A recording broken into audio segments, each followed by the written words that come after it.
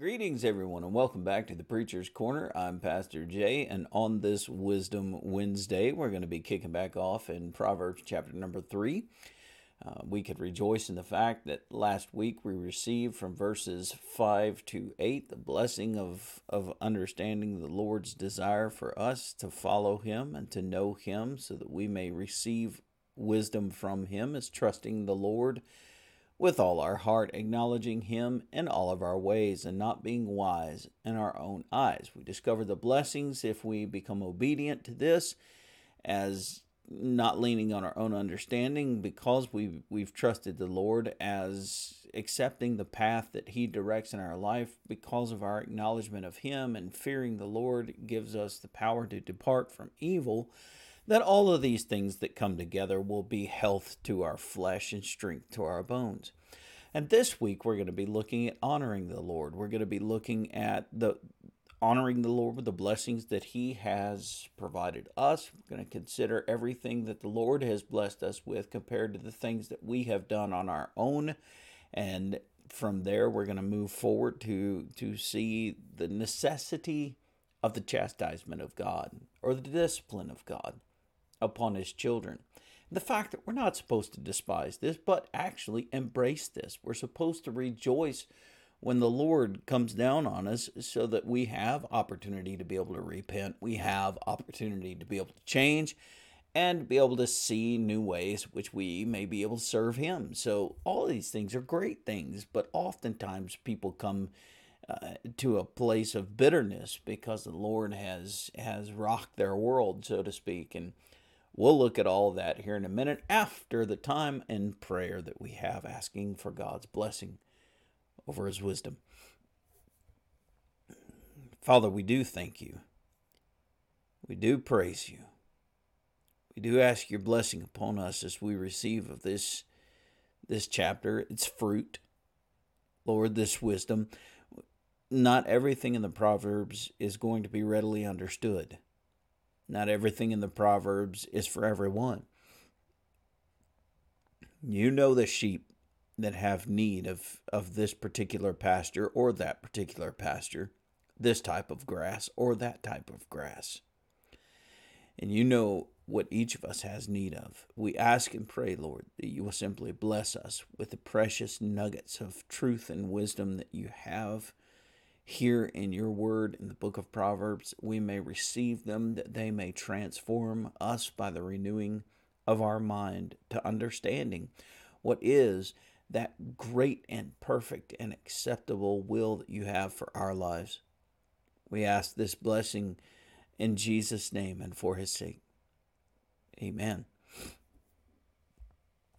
I was having a conversation with a man, I suppose months ago. It would have been by this point. He was talking to me about Proverbs, and he was asking me, well, does the book of Proverbs make sense to you? He said, overall, there are bits and pieces of Proverbs that make perfect sense, such as this verses 5 to 8 that we had just covered, as concerning the way in which we are to acknowledge God, the way that we are supposed to trust God, and the antithesis to that, how we're not supposed to lean upon our own understanding. So there are bits and pieces of the Proverbs that make perfect sense. Of course, we could just readily read them and receive them and say, yeah, I got this. But then there are other parts of Proverbs where you're literally dealing with the instruction of a king to his son who is going to become king one day. And some of those things dealing with the kingdom, or dealing with the politics of the local day is what are you trying to say here? Everything has benefit, as every single word God has spoken and God has revealed so that we would have benefit. So every part of this has an absolute benefit to any believer on the face of this planet. But some of this is just going to be a mystery still, and some of it will be much more readily understood. So we're going to go through it, and we're going to discuss it, and we're going to look at it and say, what, Solomon, what a world are you thinking, bud? And then we're going to say, oh, Lord, oh, like Isaiah, oh, woe is me, a man of unclean lips among a people unclean. So let's just enjoy this time together in Proverbs. He says in verse number 9 to begin with, we're going to read from verse 9 down to verse number 12, just as a section here.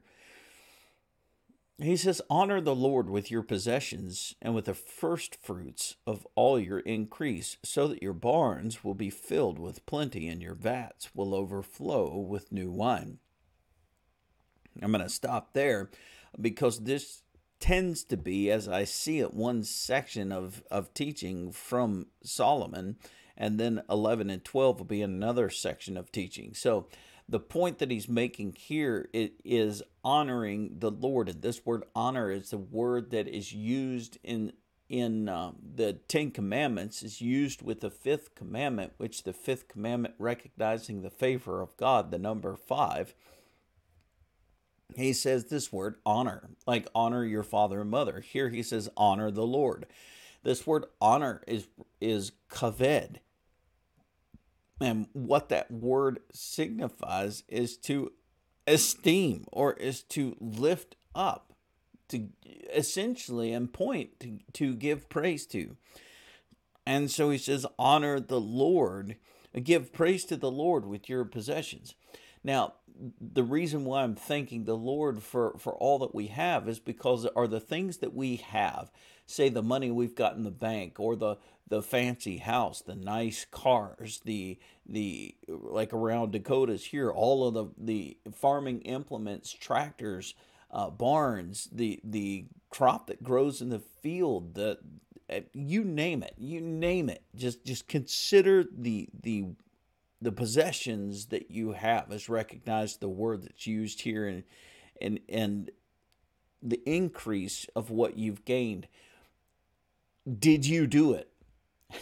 And you say, well, yeah, I was out in the field. I worked, tireless hours out in the field, and I did this job, and I did that job, and I took up 3 other jobs, and I've worked all my life. But the question, did you do it?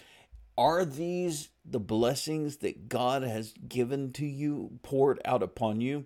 Is not every breath that you take a blessing from God, and none of those things could be achieved lest God gave you breath, lest God gave you strength, lest God gave you health to your bones, as was recognized in verse number 8?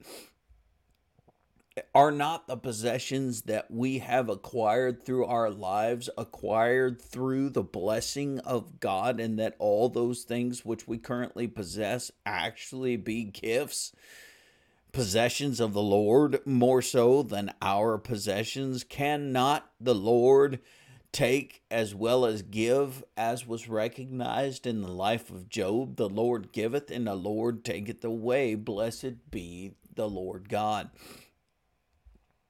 So when Proverbs, when Solomon tells us, honor the Lord with your possessions, and that he's telling us to literally praise God with those things which we have, the question then is, are we praising God with our substance? Are we praising God?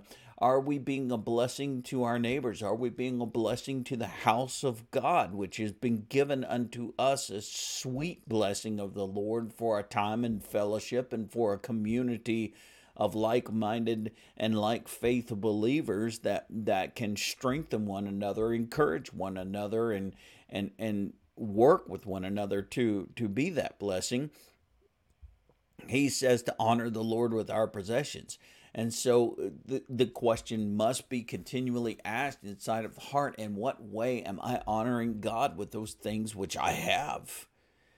Now, what way am I being a blessing to those who belong to God with those things which I have? And you may not have much, but what you do have can certainly be used to honor the Lord. There's no question about it.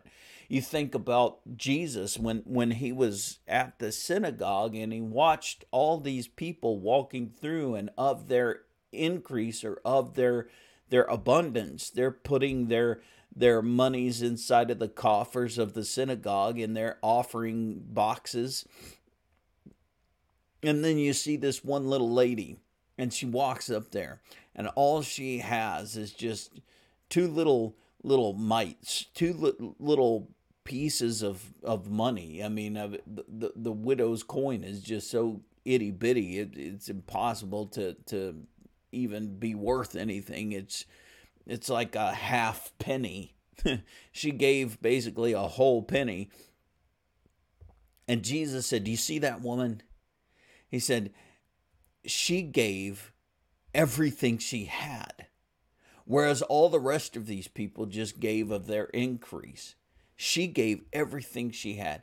And Jesus said, this little lady's going to be remembered so much more than all the rest of them combined. This little lady has honored God with every part of her, with everything that she had.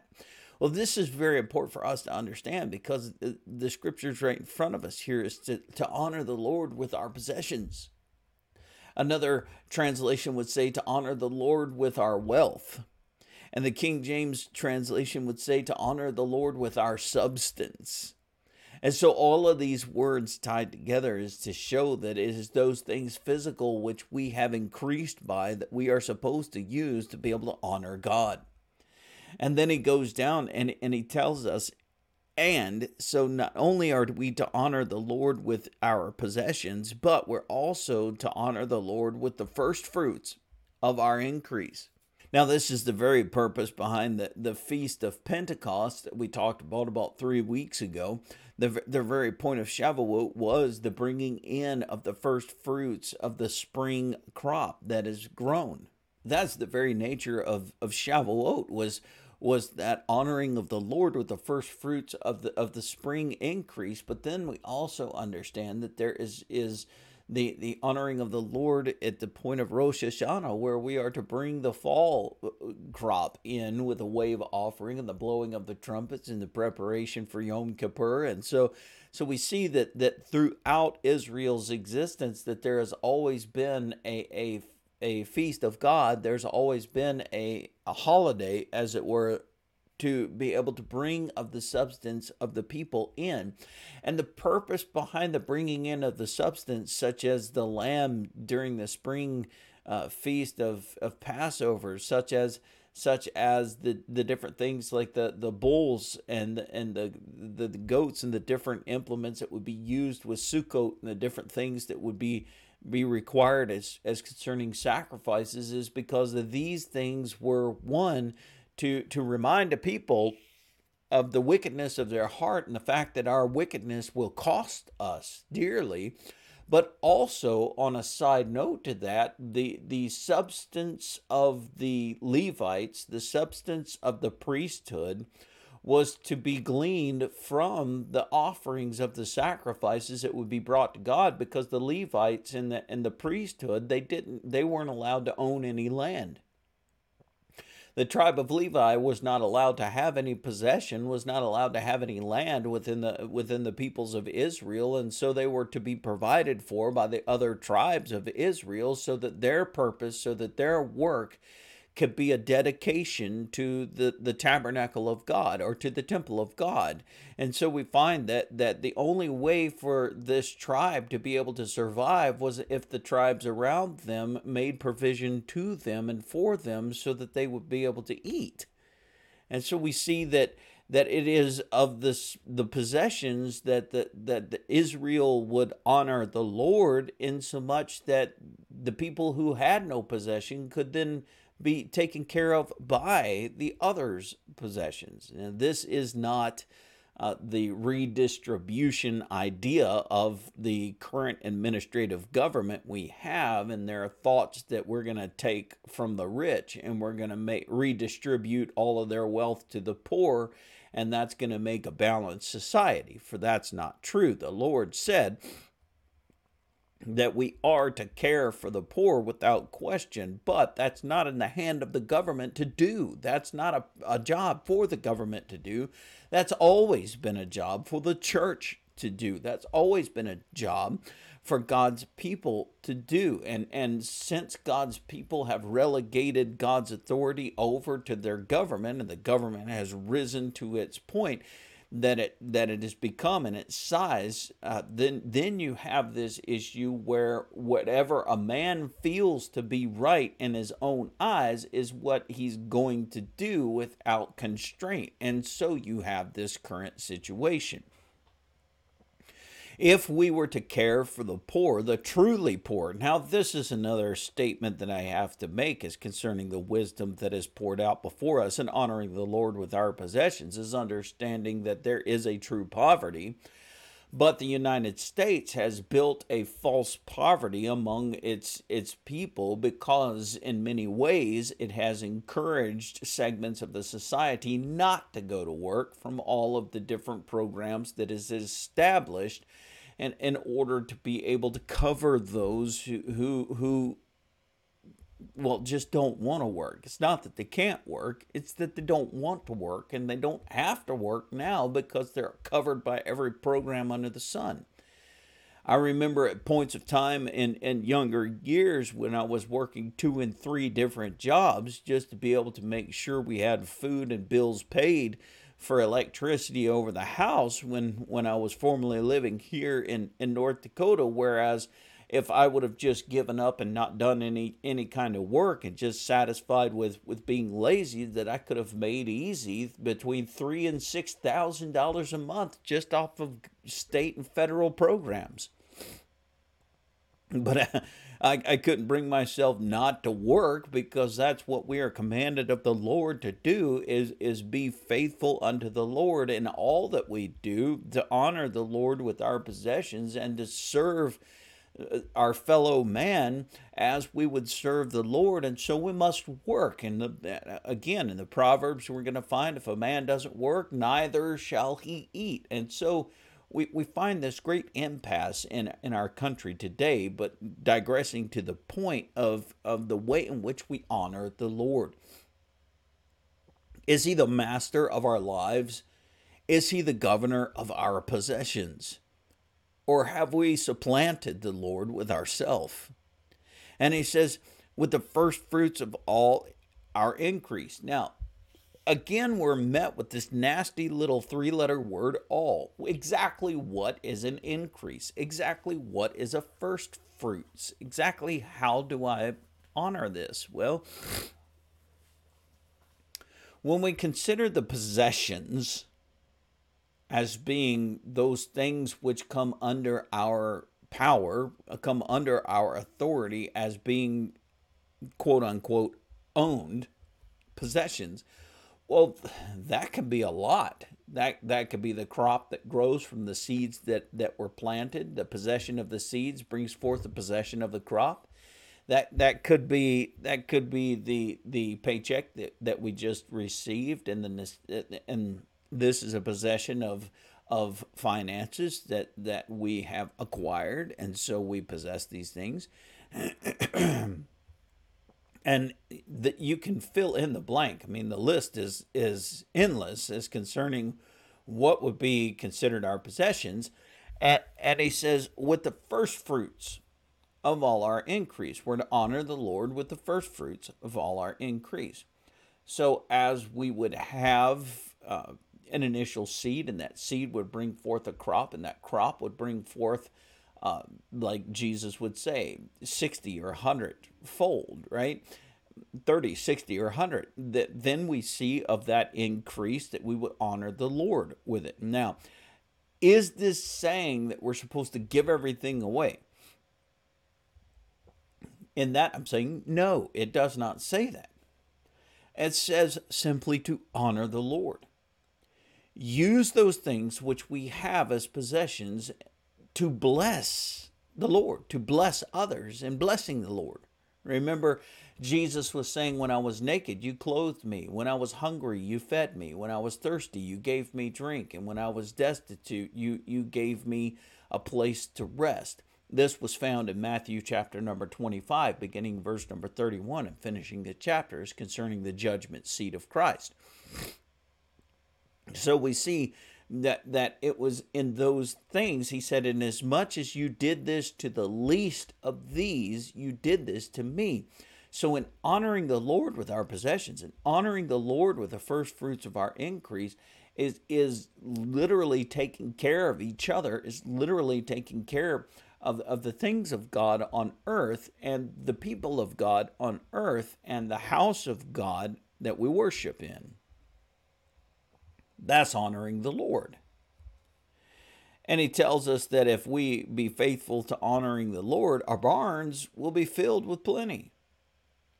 So the challenges that we face in our state today here in North Dakota, there's a lot of challenges that we face simply because of a lack of rain.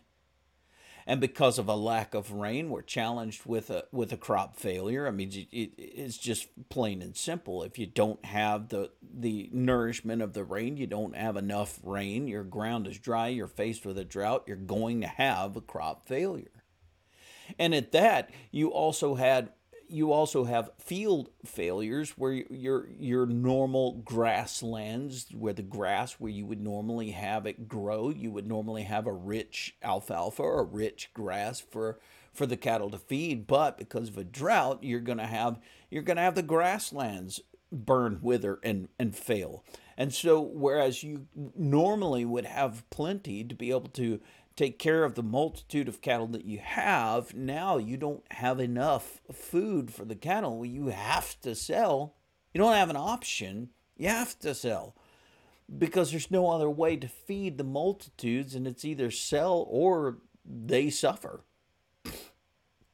But now you have the market being flooded with beef. You have a market being flooded with cattle, and so the price of meat, the price of beef goes down drastically because you have a surplus of cattle from a multitude of different farmers who have cattle that they've got to sell. And you're faced with this challenge because the scripture is telling us to honor the Lord, and in the fact that we would honor the Lord with those things which we have, and that we would commit our first fruits to Him of all the increase we have received, then He makes us promise that our barns would be filled with plenty, our vats would overflow with new wine. And yet we sit back and we wonder, now how is this possible? How is this possible, being as the situation that we're faced with in the current moment? How is it possible? Guys, this is the challenge, and always will be the great challenge of faith. Beautiful song that I've heard before and that I love to consider from time to time. And that song is called "Little is Much When God is in It." And that is the truth. So we see that in our desire to honor the Lord, and there's been many a prayer, there's been many a conversation that has happened because of people just wanting to do what's right and not exactly knowing what they are to do. And I have spent hours in prayer just asking God for the moment that person needs to know what to do, that they will have wisdom, that they will have understanding. Because these folks that I've been talking to truly do want to honor the Lord with their possessions. They want to honor God with the first fruits of their increase. They want to serve the Lord, and they want to be faithful unto Him. But there's so many challenges surrounding that. You know, words are cheap. Words are easy. Things can be said, but it's in the doing of those things that becomes so much of a challenge, becomes so complicated, becomes so much of the struggle is the doing, not just the talking, but the action. And so we pray for our brethren around the world. We pray for our brethren here. We pray for our brethren in the United States that God would grant wisdom, this beautiful wisdom, that it would not be their own understanding that they would rely upon, but trusting in God, that it wouldn't be their ways, but the Lord's ways, that they acknowledge that it would be health to them, that it would be sense to them. He comes down in verse number 11, and he says, "My son, do not despise the chastening of the Lord." In some translations, that word chastening is referred to as discipline or correction. It says, do not despise the chastening of the Lord, and don't detest his corrective measures, his correction. Now, this one's a tough one, because as being sinners by nature, we never like being corrected. As being sinners by nature, we get bristly when people say, well, no, that isn't right. Or when people come up and say, what in the world are you doing? You're going to get yourself hurt. People come up and say, why are you doing it this way when it's easier to do it that way? We get this correction that comes upon us, and we just bristle up. And thus we study the Word of God, or when the pastor's up there and he's proclaiming the gospel, or when a Bible study's taking place and somebody's talking about these truths, these hard truths of the Scripture, and all of a sudden you get hit with a reality of sin in your life, or you get hit with a reality of some type of failure that you've been failed to do, or honored the Lord with your substance, or anything of that nature. And you just get frustrated, you get angry right off the bat, and it's a chastisement of the Lord, for it's coming from His Word, but it hits us, and we just don't like it. We don't want it. It's that conviction that turns to anger. Now, anyone that knows me understands that I've taught this a million times. I'll teach it a million more, because it's just true. When we come under conviction, meaning that the Word of God has met our soul and has convicted us of the crime of sin, that's what the conviction always is when we stand before the Lord convicted. We're going to respond to that in one of two frames. We're either going to respond to the conviction of the Lord by a humbleness. We're going to accept that what God has said about us in this moment is true, and we're going to surrender to what He has said and submit ourselves to His authority, or we're going to get angry. Now, most of the time, people just get angry.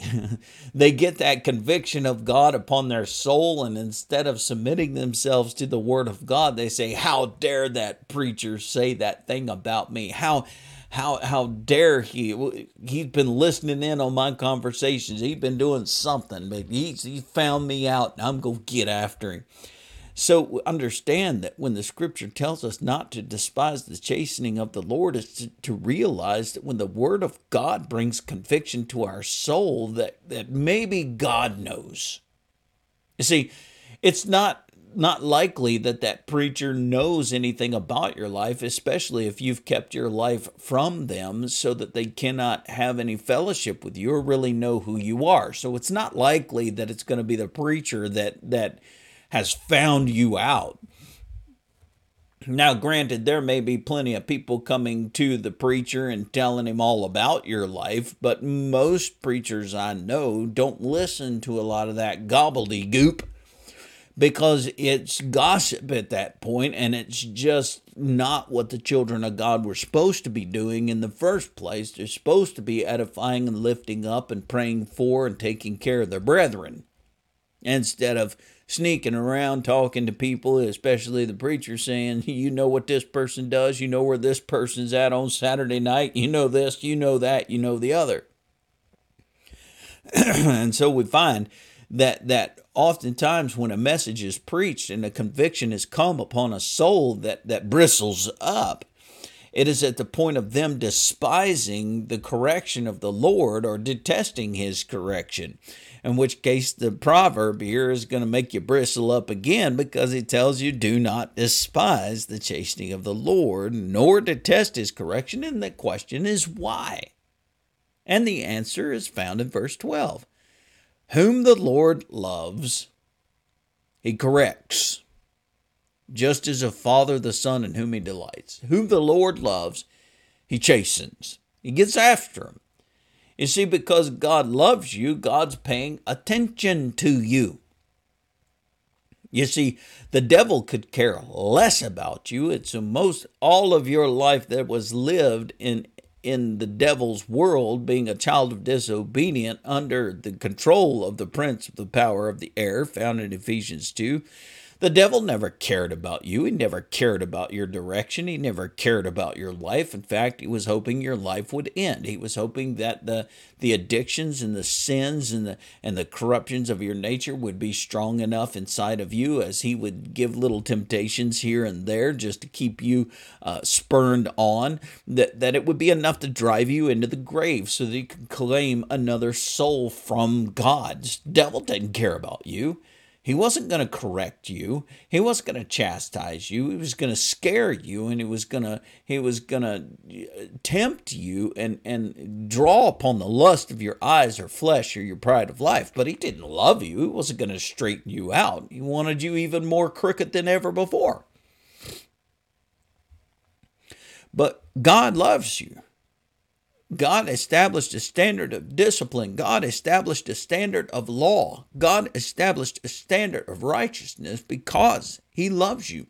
And he holds your feet to the fire of his righteousness. And he holds your heart to the law of his commandment. He holds you to the position of discipline because he loves you, because he wants you to be the best person you can be, to honor him with your possessions, with your life. He loves you, and he's blessed you, and he's watched over you, and he's gonna correct you. He's gonna be that much a part of your life that he would consider every single thing about you. And his desire is to delight in you. But in those areas of your life that he cannot at present delight in, he's gonna deal with, because that is not honoring to him. Oh, and he will deal with it. Trust me on that. So it's very important for us to understand the point that the Lord loves, and it's discovered in his correction. And so on Sunday, you're sitting in the pew and you come under conviction of the teaching of God's word.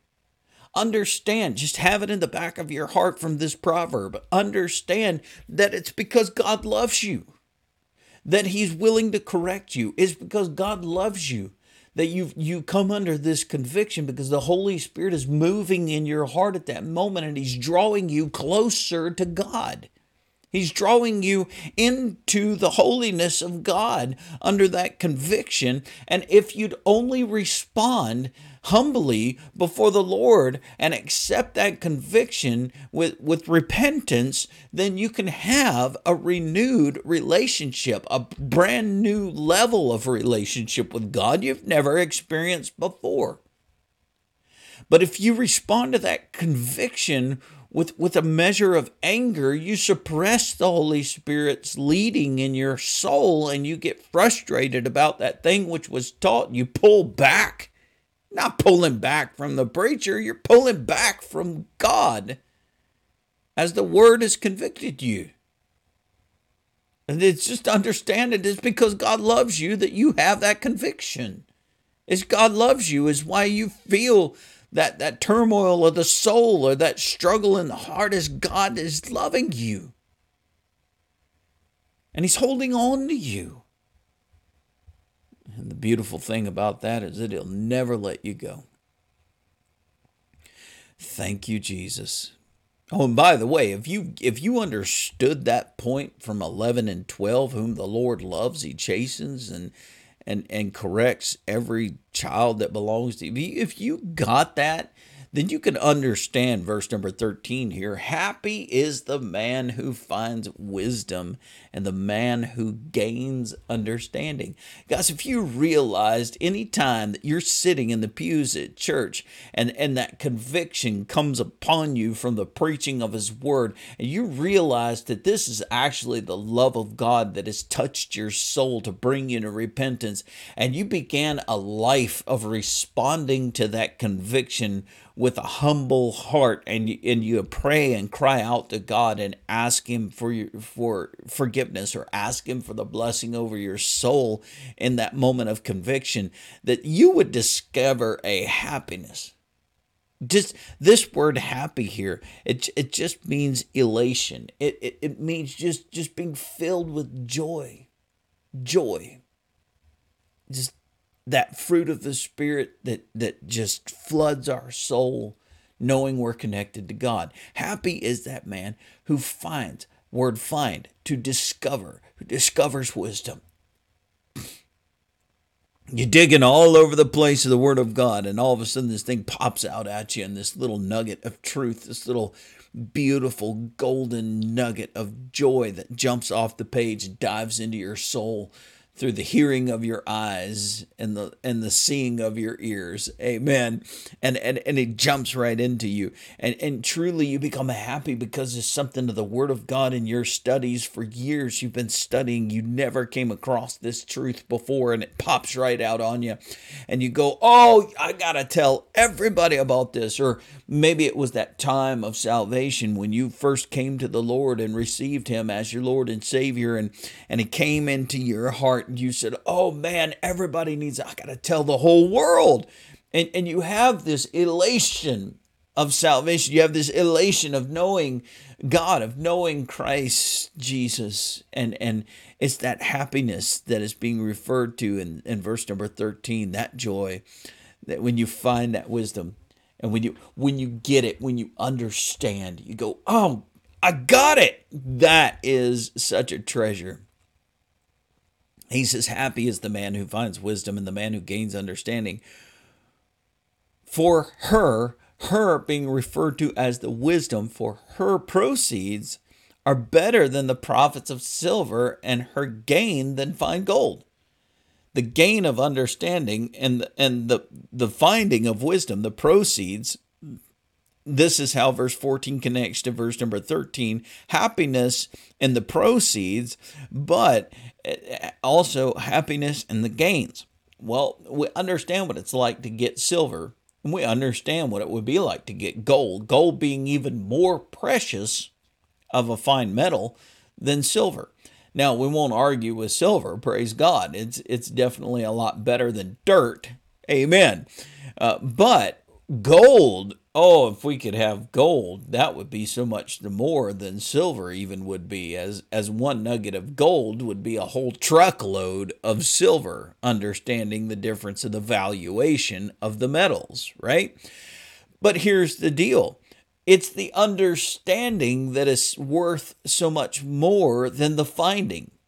Well, we can find wisdom, amen, and it's good for us to find it. But until we understand it, it is only wisdom that we have discovered but not been able to apply.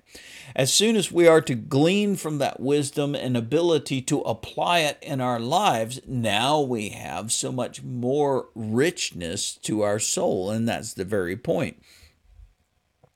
It says right here that her proceeds, the very finding of it, are better than the profits of silver.